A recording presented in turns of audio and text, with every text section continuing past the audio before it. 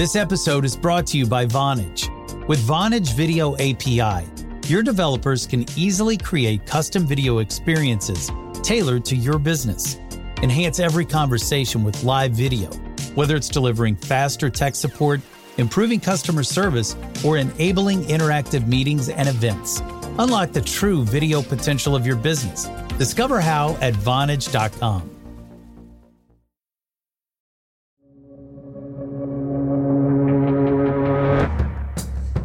With the Iowa caucuses kicking off on Monday night, election season is officially here. Candidates will now take their stump speeches to New Hampshire, Nevada, and South Carolina. And the whole time, they'll also be campaigning somewhere else, on Facebook. While Facebook is a big part of modern campaigning, it's also an incredibly divisive topic for Democrats. They have incredible power over the economy, over the political life of this country, in a very dangerous sense. For too long, the big tech companies have been telling you, don't worry, we've got your back.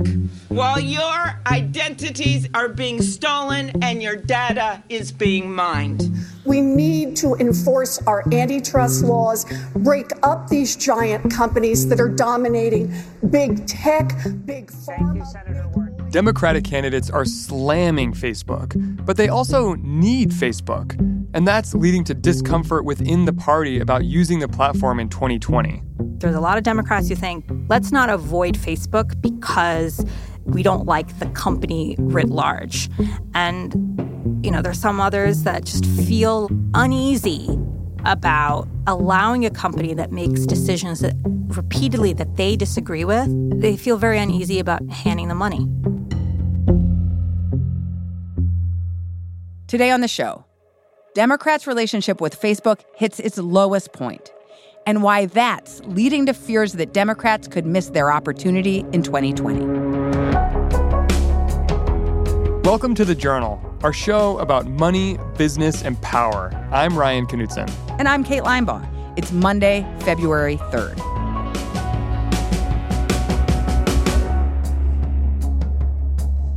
There's one candidate for president in particular who exemplifies Democrats' fraught relationship with Facebook.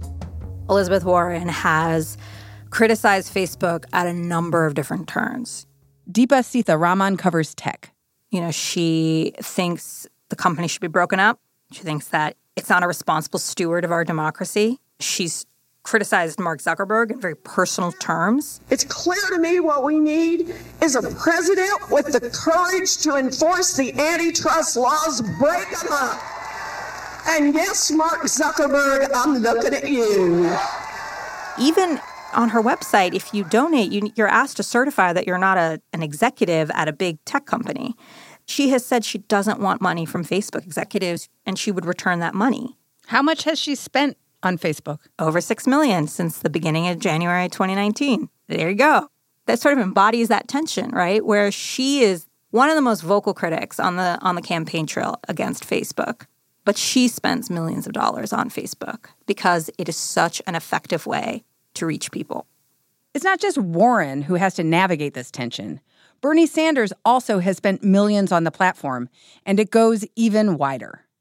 Deepa and her colleagues spoke to more than a dozen Democratic political operatives, campaign officials, and progressive leaders who all say the relationship between Democrats and Facebook is at an all-time low. Ultimately, Democrats will have to make a decision as to whether their antipathy for Facebook outweighs their desire to win in 2020.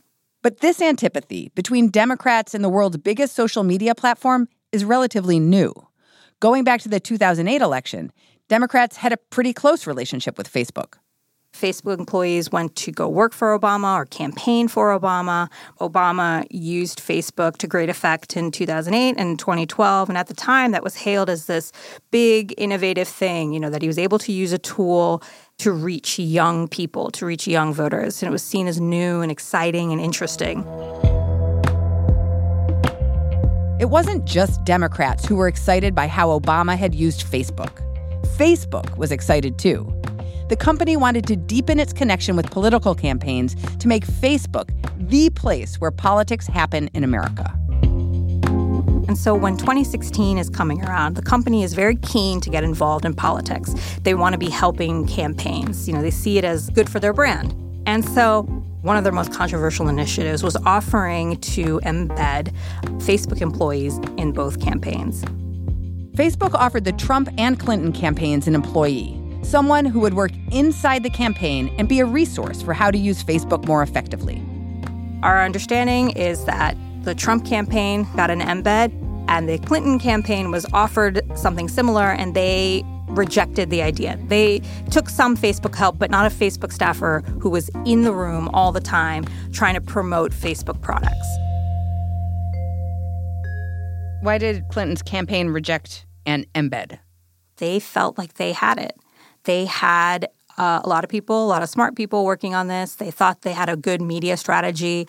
They felt like they didn't need a Facebook staffer in the room constantly pushing them ads and selling products. They thought they had a good, sound strategy. That's based on what we and others have reported about the mentality of the campaign. Trump campaign, as it's been described to us, was very different.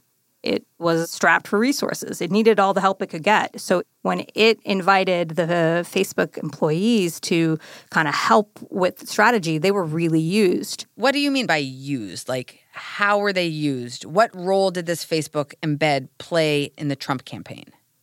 We profiled the Facebook employee, a guy named James Barnes. And what James told me was pretty interesting. He said he came in there and they asked him a lot of questions, like, what's possible? How would you try to reach this audience? Or what's a good strategy for getting this message out there? And what James had advised them to do and what he helped them do was target and do repetition. And so they would do tens of thousands of versions of different ads, sort of the same ad, same core message, but different things like the different color button or different sized font in the picture, different pictures all together. And then you put them out there, see what works best on Facebook, and then double down on what does.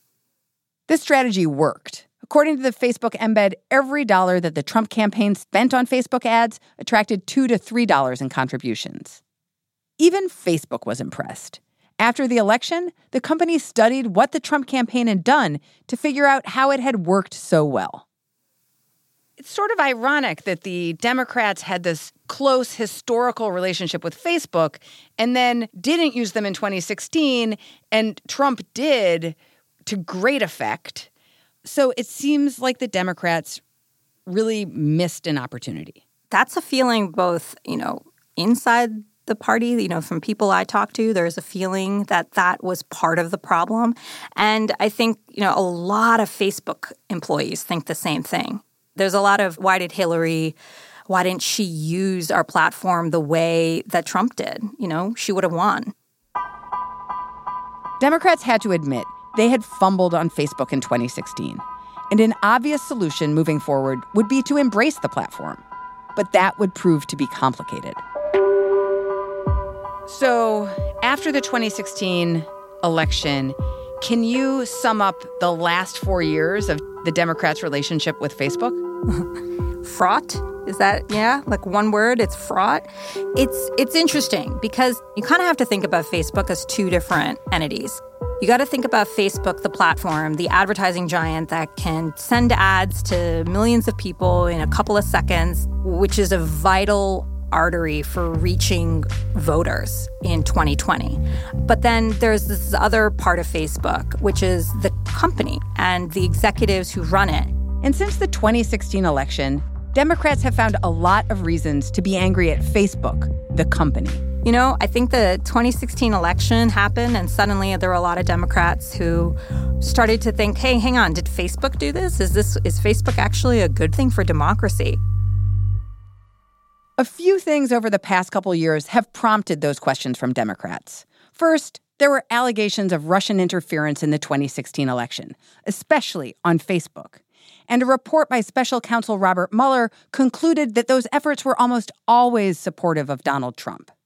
During this time, Facebook said it would work to fight misinformation on its platform. But Russian interference wasn't the only reason Democrats got angry. Cambridge Analytica was able to tap into millions of user profiles without their permission. The next time it kicks up a notch is around Cambridge Analytica, which showed, again, that Facebook wasn't a good steward of user data. And there raised a lot of questions about whether Facebook data was improperly purchased to help the Trump campaign. And then last year, there was another flashpoint when a video surfaced on Facebook. It's Nancy Pelosi, and it's been altered, so it looks like she's drunk. She's got slurred speech. And it's circulating on Facebook, and it gets mainstream media attention. And so that sparks a big uproar among Democrats. And they call for Facebook to remove the video. This is clear misinformation. You guys should take it down because it's harmful to political discourse. And you guys say that you take it seriously, that you want to minimize misinformation on the platform. So do it. And, Facebook is debating it internally. Our understanding from sources is that they were pretty divided on the issue, but they ultimately fall back on the stance that, we, Facebook, shouldn't be the arbiter of truth. That Pelosi video came out in mid-2019, just as the 2020 presidential campaign was ramping up. And Democrats demanded answers from Facebook about how it would combat misinformation on its platform. In September, Facebook would make an announcement that would only make Democrats angrier. That's after the break.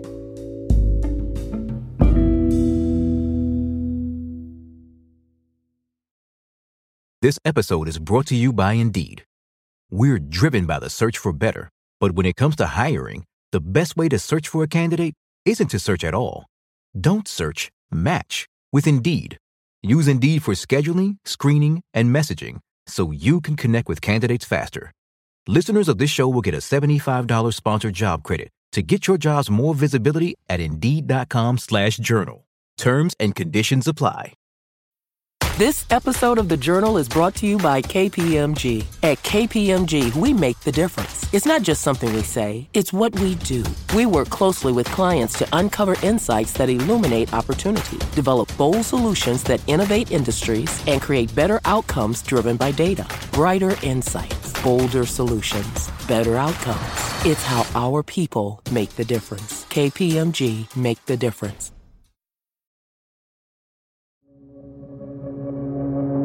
Welcome back. With 2020 just around the corner, Democrats wanted to know how Facebook planned to combat political misinformation.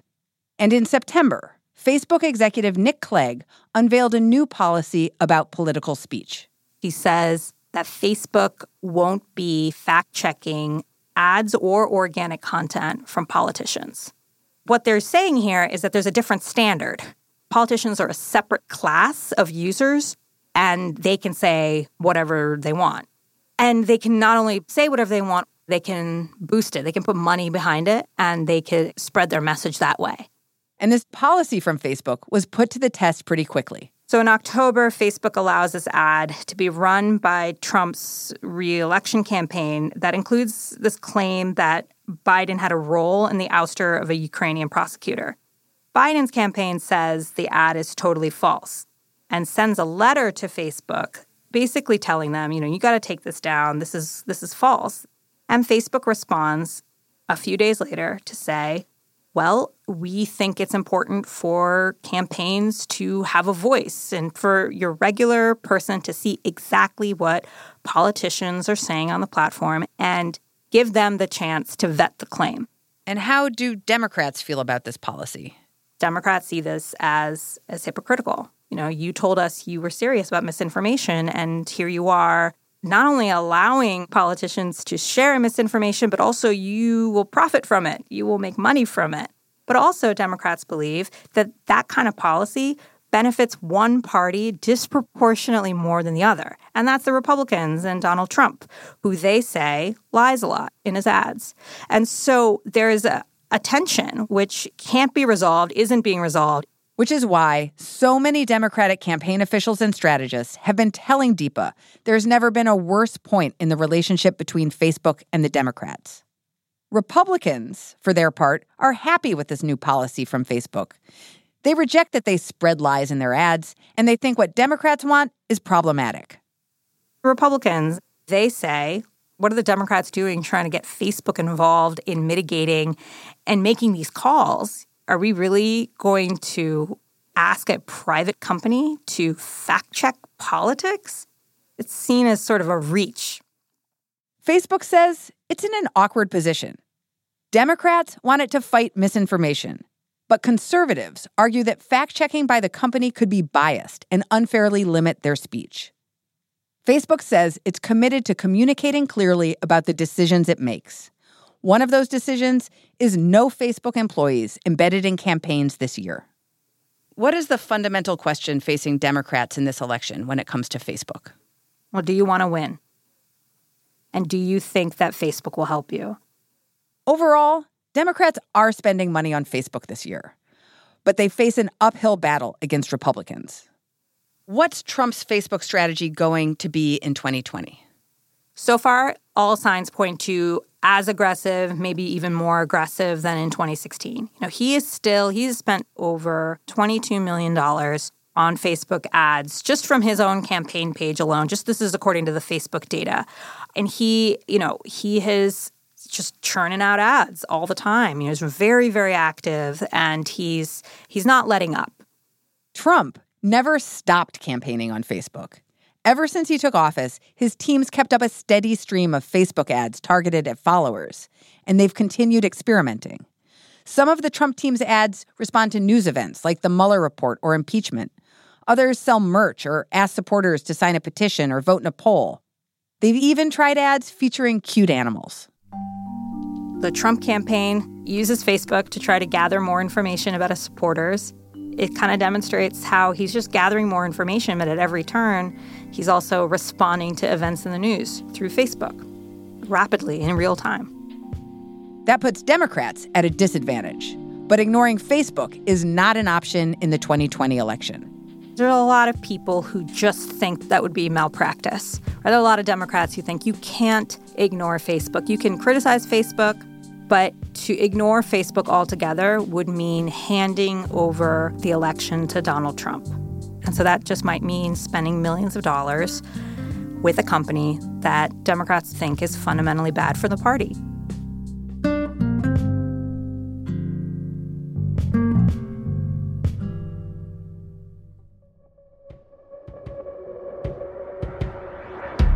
That's all for today, Monday, February 3rd. The Journal is a co-production of Gimlet and The Wall Street Journal. If you like the show, follow us on Spotify or wherever you get your podcasts. We're out every weekday afternoon. Thanks for listening. See you tomorrow.